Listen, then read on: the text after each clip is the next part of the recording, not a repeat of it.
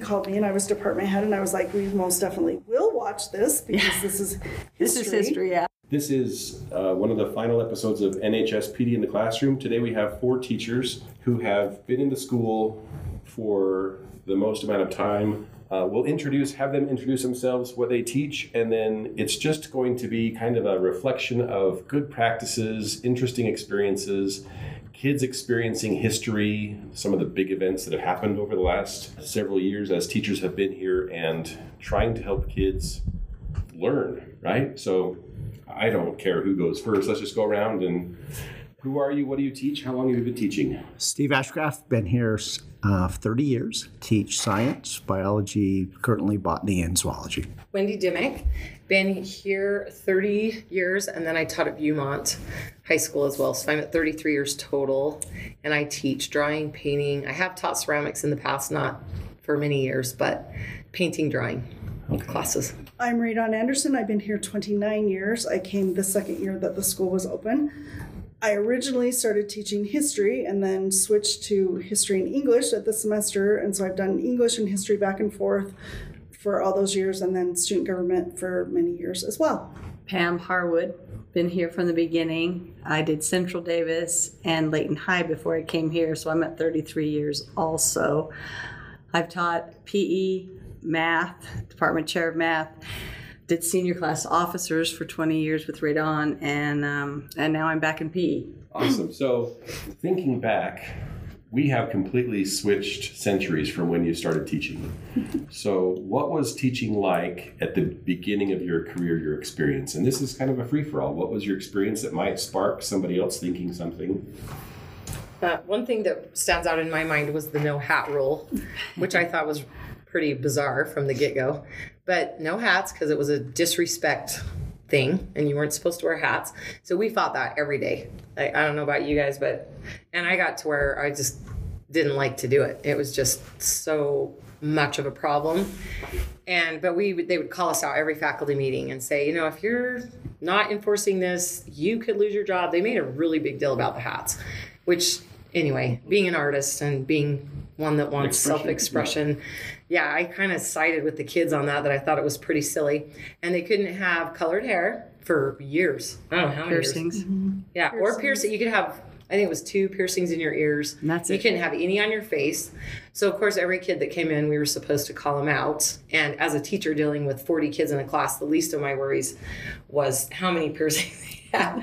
And but one of my favorite stories, there was a kid named Winston. I will never forget. And he came with a blue mohawk. And I mean bright blue, which today wouldn't even raise an eyebrow.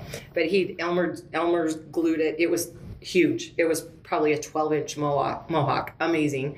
And from an artist standpoint of view, I was wow. And he hardly ever came. So I thought, do I say something or do I just let it go? Because my gosh, the kid's here after several weeks of not seeing him. So I didn't say anything. And within 5 minutes, an administrator came down and called him out. And I thought, oh no, here we go. So I went out in the hall. And of course, he's very defensive and just going off on the administrator. And the administrator said, well, we're going to send you home. And he said, well, why? And he said, because you're a huge distraction. And he said, well, so are girls. You know what? And you're not sending any of them home. And we both just started laughing. Me and how do you argue with that? But that's one of my memories, was all the hair and the piercings and the hats that we were supposed to deal with every day. So I remember when it first opened, and one of the draws for me to come here as a brand new teacher was that we were advertised as the most technologically advanced school in the state. Like, it was everything. Yeah. And they had all the pictures of the computer labs, and they did interviews with everybody, and this is high tech, this is all cutting edge and everything. And I look back at it now, and because there was no email the first couple of years that we taught. I remember when email came in, we didn't have emails, we didn't have projectors, we didn't have all the things that we had. But at one point, Northridge was the cutting edge of technology. We still took attendance on bubble sheets. And we put them out the door, and the attendance ladies would have their TAs and attendants go around, and they were popular because they're like, give me the attendant, and erase them, and you'd have to fix that. But it was bubble sheets, so there was no and at the end of every day, yeah. I had totally forgotten about the bubble sheet. Yeah, and I always got in trouble because there was one TA who it was fourth period, and she'd come and she'd be like, I bet your sheets aren't done. And I was like, you're right, you are correct. My sheets are not done. They also called you out too if you didn't do your attendance daily. You got a little note in the thing, but they didn't call out everybody. They just actually went to the ones who didn't do attendance and let them know, and they can't do that anymore either. Was that effective? Yeah, it was very effective. I got called out once and I never missed a day again. Yeah, I didn't. I was afraid to get called out. I've never missed a day, and even since then. Yeah. And every faculty meeting, that was an issue. Right. You've got to do those attendance sheets right at the beginning. Yeah. So I remember the first year of our school, we didn't have a senior class. Oh, yeah. So that was very different, just having sophomores and juniors. Sports struggled a little bit without the older students, but second year we had a full school, so we didn't have as many kids the first year. We had a lot of room. And that's why I was hired the second year, because the second year there were more kids and they needed, we needed more teachers. So you also, coming down the hall, they had these planters everywhere. It was like walking into a malls from the 1980s, and we had trees, and they had little barks in them, and everybody would throw bark at everybody, but they eventually took all the planters out. There were planters everywhere. There's palm trees in front of the theater. Oh, yeah. Well, they got tall enough by my room, where my room is now, that the kids could lean over the railing and grab onto the trees. So that was a problem, because then they I wish I could. could have seen that, because I remember It was, them being right. 7 They were feet tall, Yeah. and then kids, Yeah, kids did what kids, but they had to, we got really crowded and we had to go with the flow, so they took them all out. That's why the carpet has changed in colors. You can see the big squares that are still there. Yeah. And don't jump down into the trees from the second floor. Didn't work. Do you remember in 1995 or 96 when there was a really big drug bust? That's because they had And a everyone 21 went to the Drum gyms Street and they guy. brought We had the that young dogs and guy here that no one knew was in his class that was older. That was so cool. It's like, this was just like So that. wait, that's right. I don't know that. They had a kid at school who was a cop, and he was pretending to be a high school student, and he was the one who did the drug bust. Yeah, so he'd make friends with the That kids. is so that were funny. dealing. Yeah, and it was like full on 21 Jump Street, if anybody remembers that. It was. But Yeah, we got an email that kind of warned us about it, or maybe it was And there a were- I don't note think in it was our an email, boxes. but it was something. No, we got a and message that there was this undercover officer in the school, and to just like play along. And, so do you remember our first, when they sent us outside because there was a bomb threat? yes. And we all went out to the football field. They're like, everybody stay here. No one's. And it was no a one's- while. It was Yeah. like we were We were out a there long for time, and 3 it or was 4 warm. hours. Yeah, It's nice. It was all over the it news. was all over the news. Yeah, our first bomb threat. And we had a really bad fight.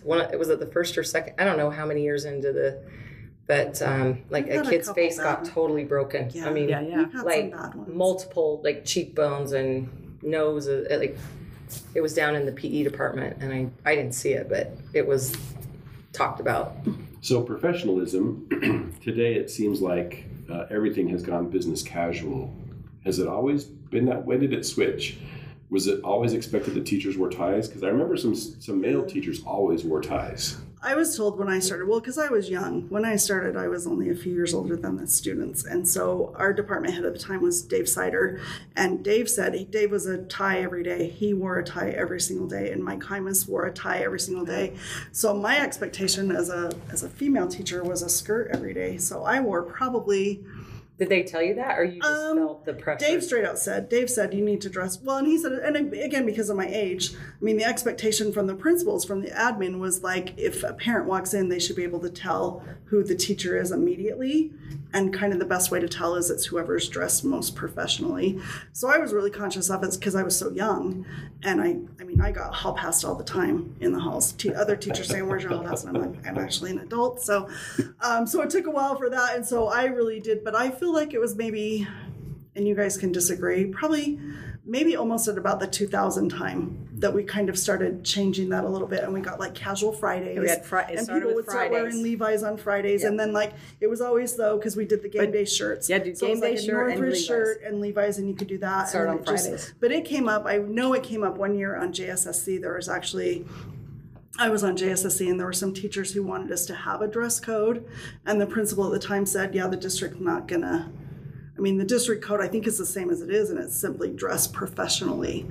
And so, but it definitely, there was a definite, at about, I would guess, about 2000 or so, a change of the more casual Friday type stuff. But you had to be in Northridge attire if you wanted to wear your jeans.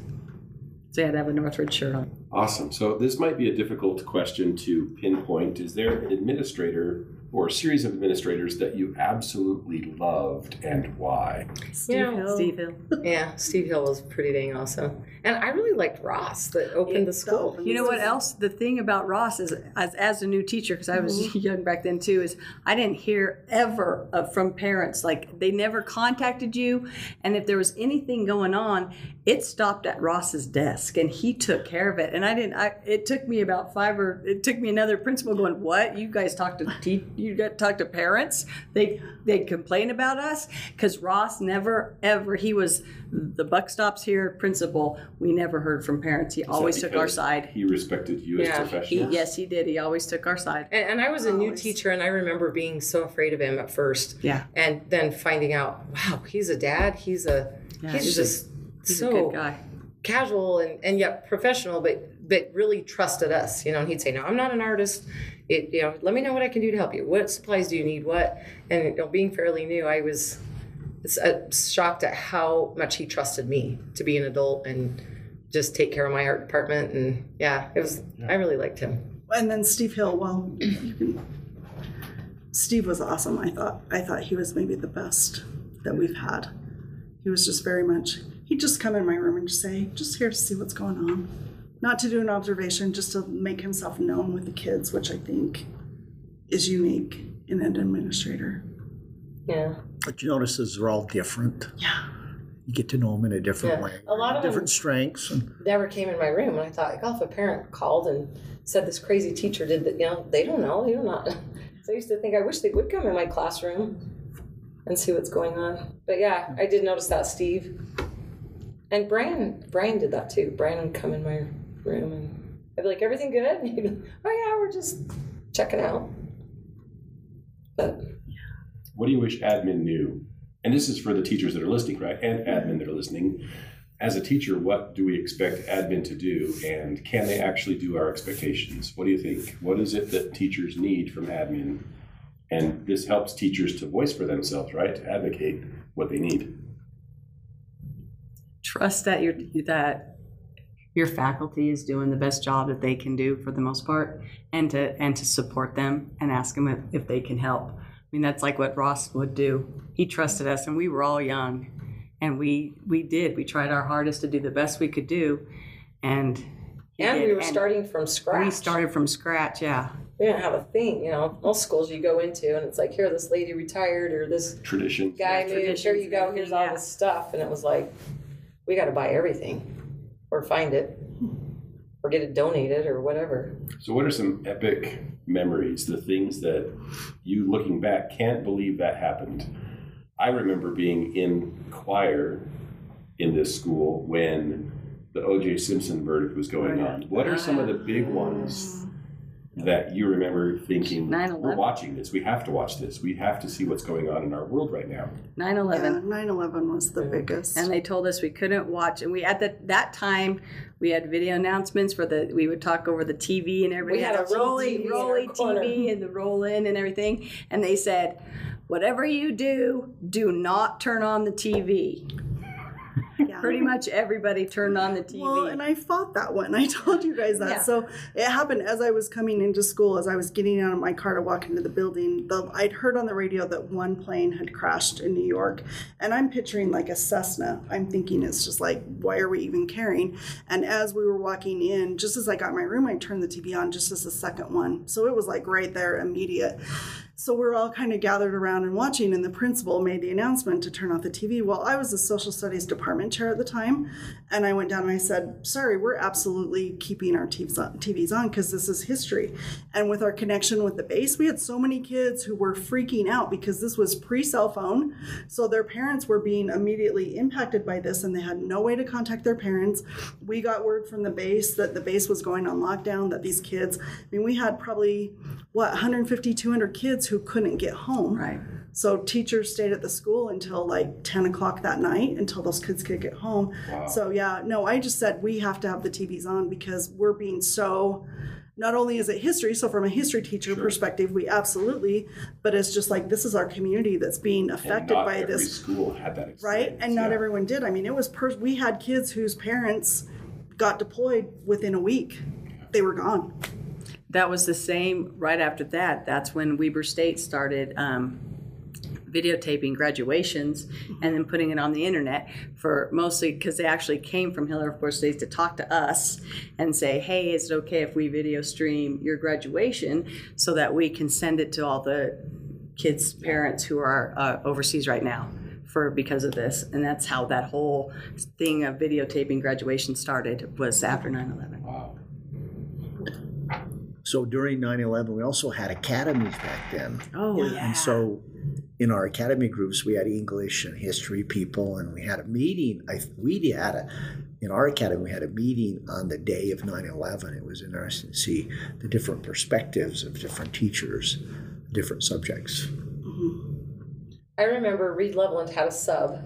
Her name was Helen. Do you remember Helen? She subbed for everybody. We shoved all the time. And so she came in my room and she was just sobbing. And I'm like, oh my gosh, what happened? And she said, the planes, just hit the buildings. And I'm like, what? Where? What?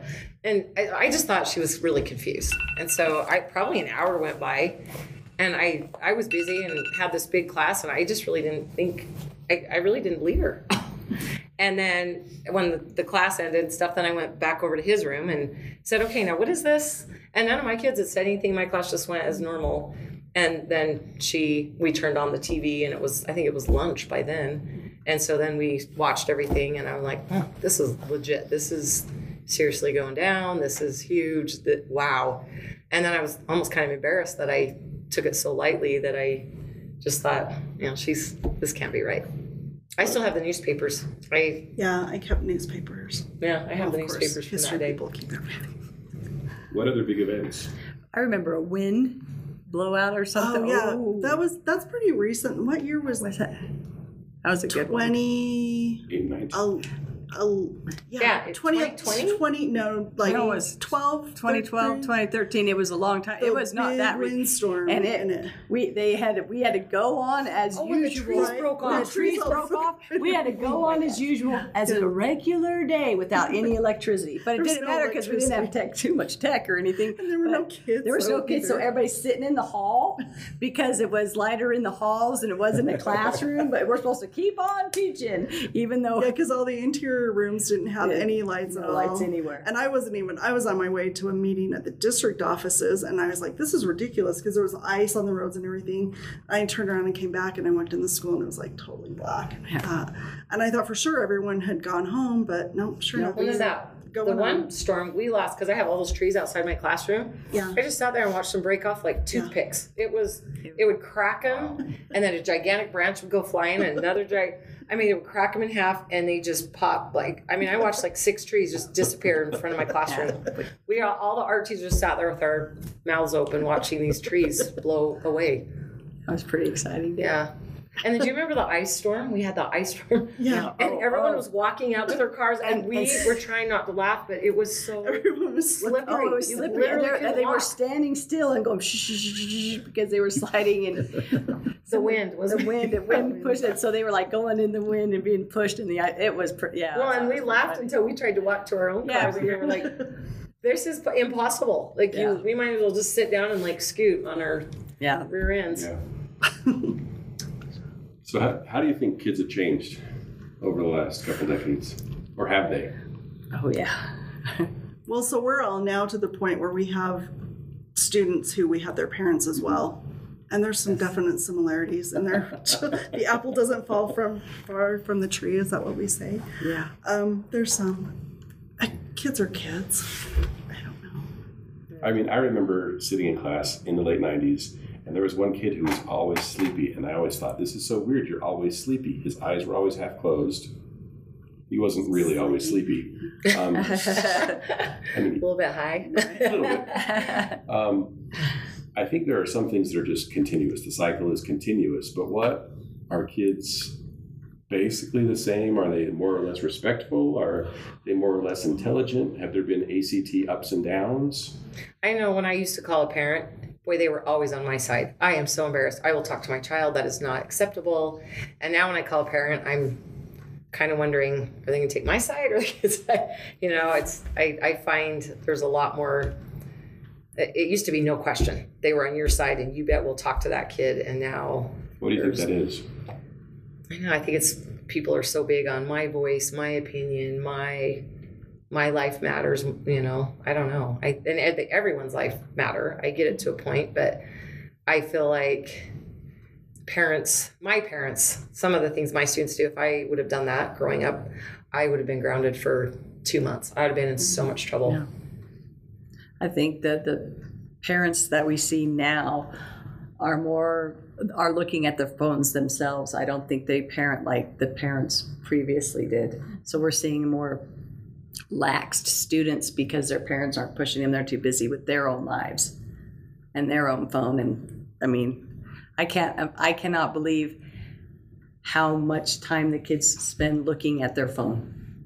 I mean, that is a lot of screen time. And they just sit there. When I'm walking around and I'm walking by classrooms and stuff, and it's dead silent. That used to not, it was a little bit rowdier back in the day before phones. It was louder, but I walk by and everybody's in the room, quiet, not doing any work, looking at their phone. And I think that's the change. Yeah. I mean, I hate to say technology, but I think because it's both ways, because before, I mean, remember we'd have so many parents at parent conferences. Oh, yeah. It'd be all night long. It'd be a constant stream. But once we made the switch to where they can see it instantly online, they don't need to come to parent conferences because they can see their students' grade pretty much in real time now. And so there's no need for stuff like that. And so I think, as much as I think it's kind of cliche, I think technology has been a big influence in both student behavior, parent behavior, Well, I our think jobs even all with around. kids, you know, so many of my students, they'll show me their dance pictures. I'm like, are you guys, does he go to Northridge, the guy you went with? And they'll say, oh no, I met him online. He lives in Salt Lake. You know, and I just wonder how many kids, like when I was growing up, that's who you hung out with, were the kids in your school. And from what I'm observing, they are all over the place and from other cities, and they just, whoever they meet online. So I don't know if that's the norm or like, definitely wasn't that way when I was on. You had no way to get to know that many people from other places. Parent-teacher conferences were crazy. Oh, lines. Oh, the lines. Mm-hmm. For all subjects. We had to just cut people off because there'd be 10 people. They would say, yeah, with all the many people, you only get this amount of time per parent. That's how, I mean, we all met in the cafeteria, library, wherever, the commons and stuff, and there was lines. And you'd be like, oh, look at our line. Do you think education is becoming optional? Or it will become optional? I think online education is becoming a lot more, you know, if someone has anxiety, doesn't like people, then they have that choice now, definitely. I prefer people, but I think there's a lot of kids that if they had the choice to just totally go online and not ever see people, they would do that. Well, I'm just thinking if parents, not that they don't care, but if parents are less involved and kids are learning to be less involved, will there be a generation where whatever? Yeah. I hope not, but I mean, there's definitely glimpses of that out there. Especially after the pandemic and everybody knew that they could do most of their stuff online. There's a lot of students who prefer to do it. I mean, I guess it's good to have a choice in everything. But I also feel like social is the school. You're going to have to work a job someday and be around a boss and other employees. And if you've just done online school and then you're 18 and going to get a job for the first time and you've been in your basement online for 18 years, like how does that affect being able to keep a job? Of course, a lot of people have jobs online. I don't know. So if students haven't really changed and we see the need for education, how has your curriculum changed? What have you changed from assessments, tests, homework, content, types of stories, types of books, types of activities? What's changed and what works? Well, with my art, I'm old school. I like to see the painting in person because when you get a picture of it on a computer, I don't know if it's a 5x7 or a great big, you know. So yeah, I'm old fashioned, but I am older too. So I don't know, maybe you guys probably do everything online. No. Well, the way mine has changed mostly is because of my subject with history and English. There's way more we actually have talked about this several times, movies that I showed, even clips of movies that I showed 10 years ago, I would lose my job over even mentioning today. So that's really changed a lot. Novels that I taught when I taught English that would not be allowed to be taught today. There's a lot of that. So I feel like I'm a lot more... But are you more paperless where the kids turn everything in on Canvas, or do you still like physical papers? I'm a little bit of half and half. Like every now and then I'll do something on paper, but I do a lot of my stuff on Canvas. But that's also partly because of the classes I teach. My classes are concurrent enrollment through Weber State, and Weber State mandates that I use their Canvas. So it's not really my choice. And I still like the physical Canvas of it. And I've also, during COVID, I would get these amazing, and not very many kids cheated, but I would get these amazing paintings, and I would Google and I'd find them right away. And I even downloaded this app on my phone where I could hold it, and it would take you right to the article or right to the website, and there it was. And I'm like, so I called a few parents over that, but so I like to physically see it, because with art, it's so easy to just take a picture of something online and submit it and say they did it. And plus, I want to see them working on it in class as well. So I was wondering if I just get something on Canvas, it's like, oh, here, sorry, I haven't been there for 3 weeks. Here's my painting. And, a lot of times they didn't do it. I can track where it came from. So we talked about this, Steve, but go ahead and talk, just like we did before. What was your experience as technology evolves? Well, technology gives you more diversity.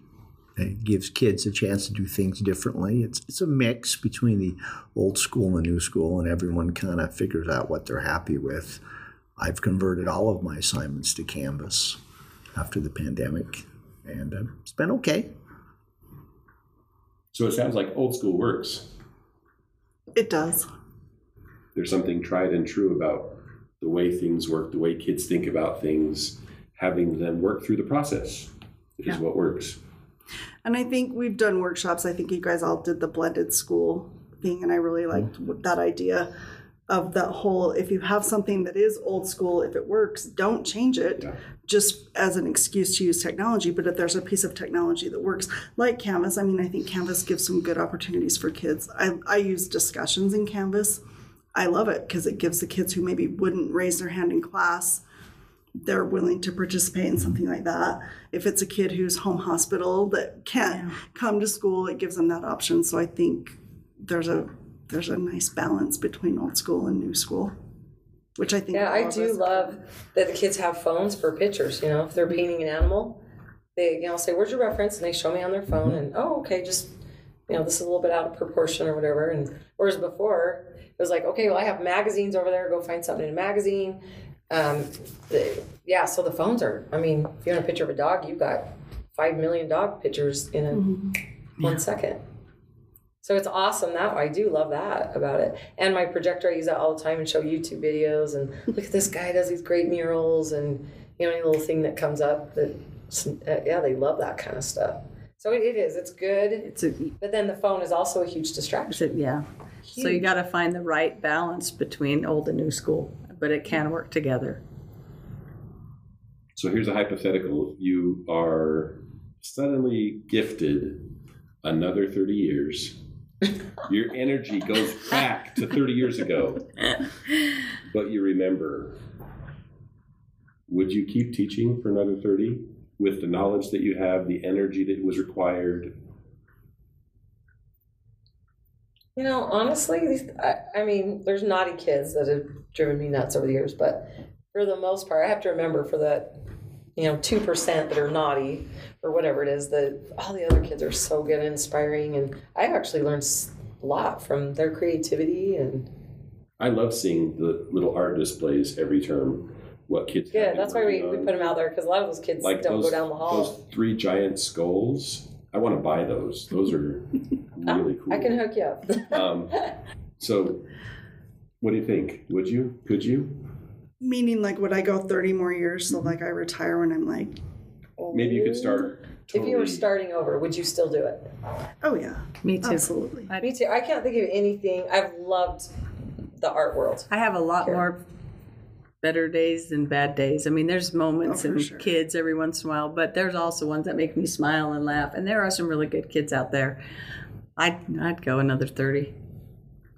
So I would absolutely start again because it's fun. It's different. You get to roam around. You're not stuck in a room. No, and every day is different. Right. That every period is Every different. period I mean, is that's different. the lesson I've learned this year is I teach the same thing 5 times and it's different every single time. And it's the kids, right, that they ask different questions or they have different experiences.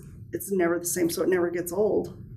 Well, with art, we get the kids that just love it, and they come in at lunch, and they come in after school, and they're just hungry. They want more time to do art, and I just think it's so cute that, hey, we have a sub, and we're just watching a movie, and here I am, and it just makes me feel good that they have a safe place that they want to be. And a lot of these kids have never had a dance lesson, have never been on a sports team, and that is their one thing they can do that's not costing their parents money or they have to run them around, and they're already here at school. And I honestly can't think of what I could have done that I would have liked even more. Yeah. It wasn't perfect every day, that's for dang sure. Teaching is very unique. And if you enjoy it, it's wonderful life. Yeah. And I think we get a lot of freedom having our own rooms. And, with art, we order our own supplies. And I feel like they've really trusted us. We've never done anything for them not to trust us. But, if the kids say, hey, we want these Posca pens, we want these new markers, can you order these? And it's been so nice to say, sure, show me where they are. Where are they in this catalog? And we get them for them, and they're just in there. Okay, where are they at? Did they come in? And they're so excited. It's nice to be able to provide that. Yeah. So Steve and I talked about this a little bit, thinking about coming from a previous job, coming into teaching. Sometimes we forget about the great things that exist around teaching. And I'm wondering if, looking back at your career, did you take enough time off? Yeah, every summer. I'm a better teacher in the fall than the summer for sure. I mean, I think we by all spring, when we first come back. we're First come back, we're ready to go. Because I come from a restaurant where there is no time off. Yeah, and I think that's about the time you start seeing teachers in April and May. We're like done. We've had it. We're like, ruh. Is there anything wrong with taking a Friday? I wish I had taken more time off. Looking back, I mean, I have over a year of sick and personal. I do too. I do too. And I think I was so afraid of. Right. Oh, the I kids was aren't afraid. going to do as much. I'm not there. Yep. And I'm not trying to say you should take a week off every year, but a day here, a day there. I wish I had. I wish I had taken.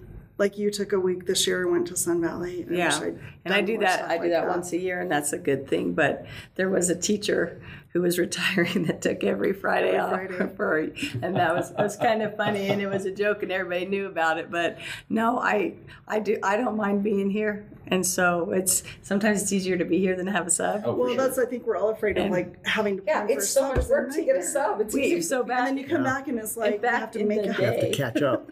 To get a sub, you didn't call a place. You had to be up in the morning and you had to call and find a sub and say, will you sub for me? And then call another number. Will you sub for me? Call a number. I remember when we first got, system that you just say you're sick and it calls people for you. What? So for the first little bit, online, if you were sick, you were up at 6 o'clock in the morning calling. You had a list next to your phone of everybody you could call until you had a sub. If you didn't get a sub, you came in. You're there. And so that keeps us from taking days off. So I think since we all started with that, it probably got ingrained. It's ingrained. It got ingrained and said, I'm not getting this. Yeah, it was too hard to get a sub. That's true, yeah. I wish that I had, though, we had a principal who told us we could use sick days as mental health days. And I wish that I had taken that a little more seriously. Because I think every now and then we do just need, even if it's just a Friday or even a Monday, probably even a Monday more than a Friday, to just, And my kids were basically raised at this school because both of them were born while I was teaching here. And I wish that I had taken off a day to go on a field trip with them or to take them, not that I'm a bad mom, but, I wish I'd been a little bit more. Yeah, I missed a lot of field trips. Because our kids are the same age. That would have been fun to do, but I don't want to get a sub. Yeah, it was harder to get a sub. And a sick day and a personal day, that was a huge thing when we first started teaching. If you're sick, it's sick. If you're there was no mental health days 30 years ago. No. Okay? That wasn't even a thing. No. So you had to write out a little piece of paper and ask for personal leave and write down what you're doing. So bad. you could not call and say you're sick because you better be sick. They'd find out if you were going to be gone for 2 or 3 days and on a weekend and you put in sick leave, you got in trouble if you got caught.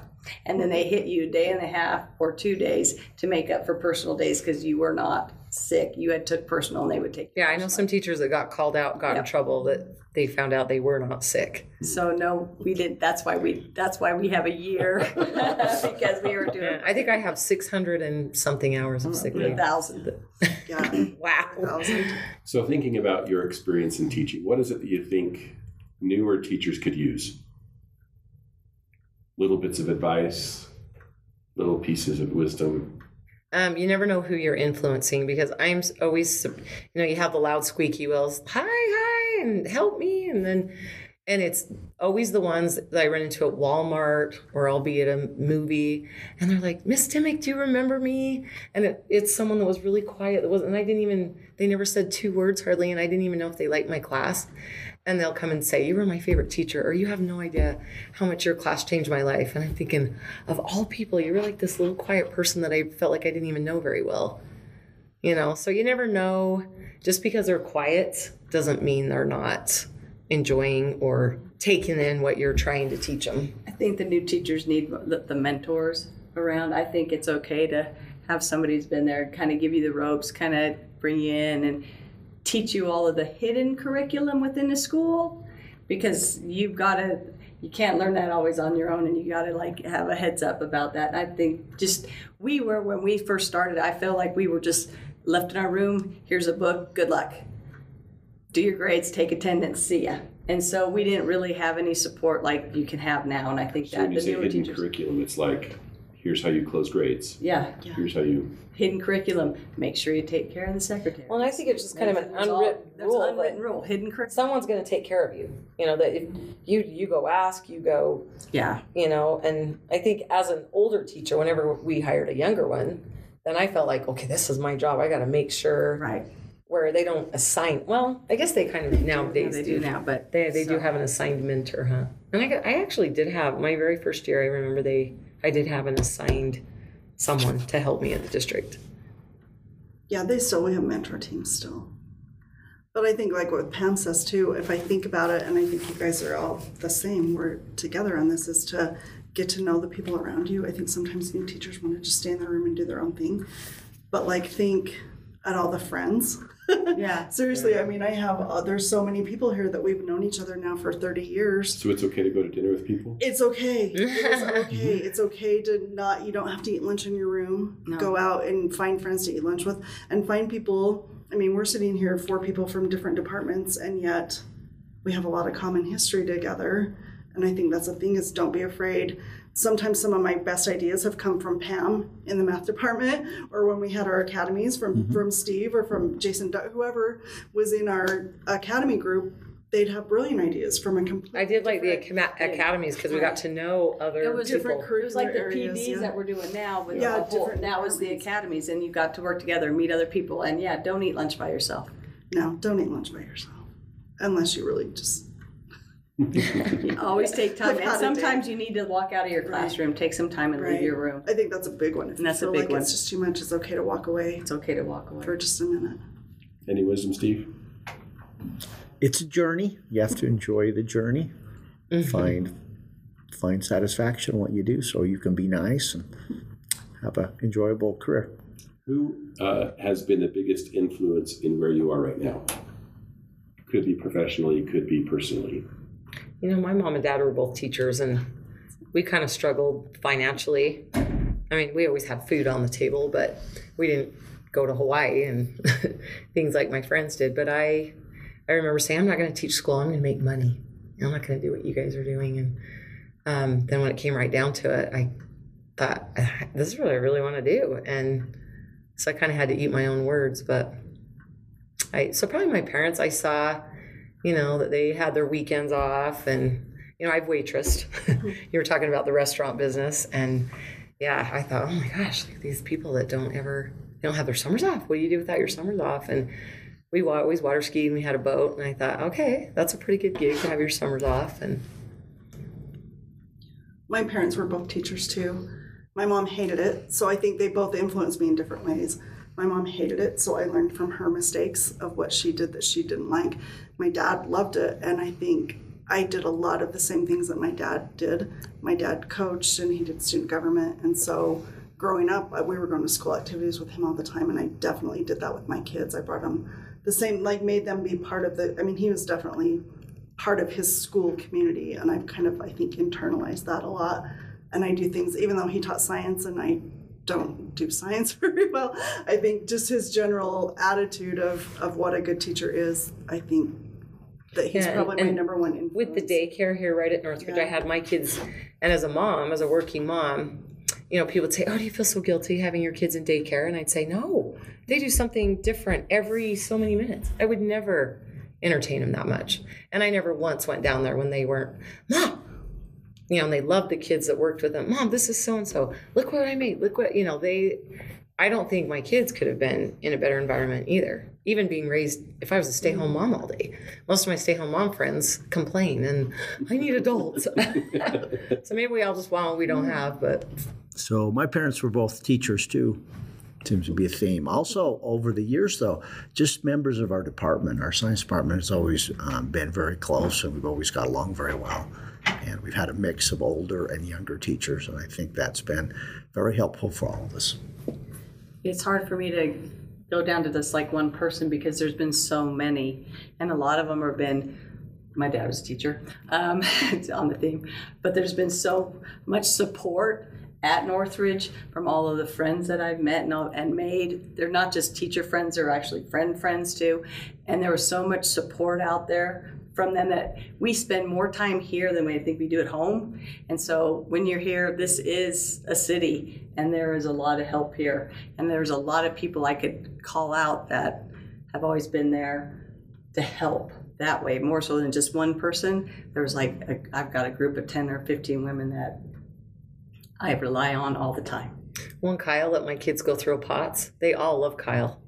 And Preston. When Preston was there, they'd go throw pots in that ceramics room. And anytime I said, oh, you're going to have to stay at Northridge for a while because I got to, oh, good. And they had sword fights with my yardsticks. And I never felt like my kids hated being here. I raised them here, and they were just, Reed, Sarah, Kyle, everyone helped me with my kids. Yeah.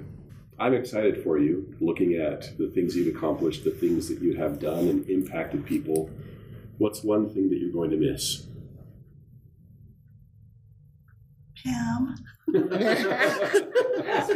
Pam and Steve and Wendy. It's kind of like, I think everybody, when we leave high school, it's just like when the kids leave high school, all of a sudden you're down to one or two friends, you don't see them anymore. I will miss seeing all the people I know every day, just like the students will miss when they graduate. And that will be sad because it's just kind of like when we go summer, we go cocooning.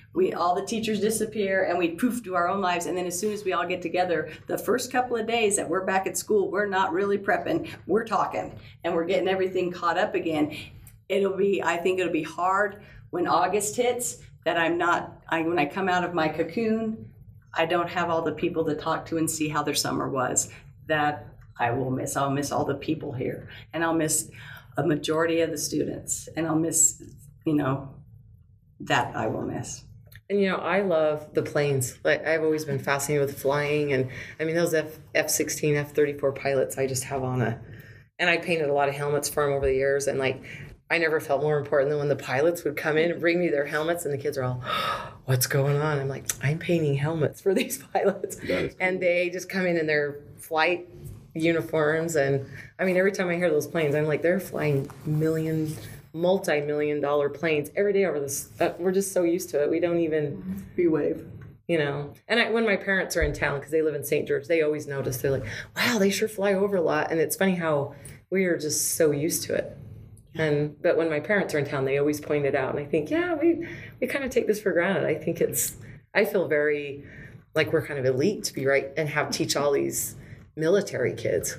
They're not brats at all. They are good kids. Good. They are good kids. I don't know why they call them military brats.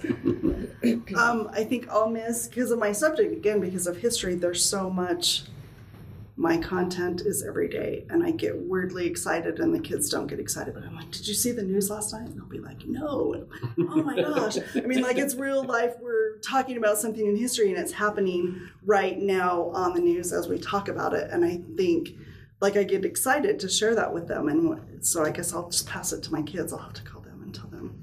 But I'm not going anywhere anytime soon, so I have a few years left to. So I guess you really just miss the relationships, kids and adults. And it's different if you're not here. So that'll be a change. Well, I feel very privileged to be able to do this episode with you all. I remember being in the school with all of you. I remember walking through halls and seeing you, but not having classes with you. And I never thought I would teach. Did you think that this was your thing, or was teaching kind of a surprise? It was a surprise for me, because I think, again, so many of us have parents who did it, and I was like, I'll never do that. So my original plan was nursing, but I'm really not good at math and things like that you need for nursing. And so I think once I stopped fighting, it was a natural fit. Like, once I just accepted that this is really what I need to be doing. I wanted to be an athletic trainer until I saw a bone stick out and a skin and everything, and changed my major that day. And I always taught dance and tumbling. So my dream in high school is my brother was going to open a gym, and he would do all the speed training and the football players and all that. And then I'd do the gymnastics and the tumbling. And so it was funny when Facebook came out, some of my high school friends I hadn't seen in years. And they were like, what? You're an art teacher? And I'm like, yeah, that's what I turned into. But I always liked art, but I was more into the whole dance, cheerleading, drill team world until I was like, early 20s. And then I started thinking, this art thing's kind of cool. And I had a professor that really liked me. He said, you can do art till you're 90. You can only dance till you're 30. And then you'll be an artist. So he was a big influence. Yeah. So I went back to school. I came into teaching a little later, so it wasn't something I'd planned on doing. Yeah.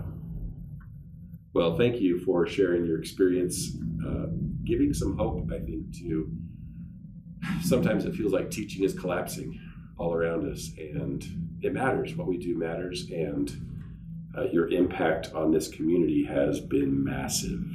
We just wish you the best of luck in the next however long you're in the neighborhood, in the community, subbing or not. Not thank subbing. you. Not subbing? RaDon's not subbing. No, do not call me to sub. Once I walk out the doors, I'm out the doors. Pam, you volunteering to sub? I've volunteered to sub for just the math department. Okay. I'm not subbing. Not subbing? I doubt also. All right. Well, thanks. It's been an awesome conversation this hour. Thanks so much.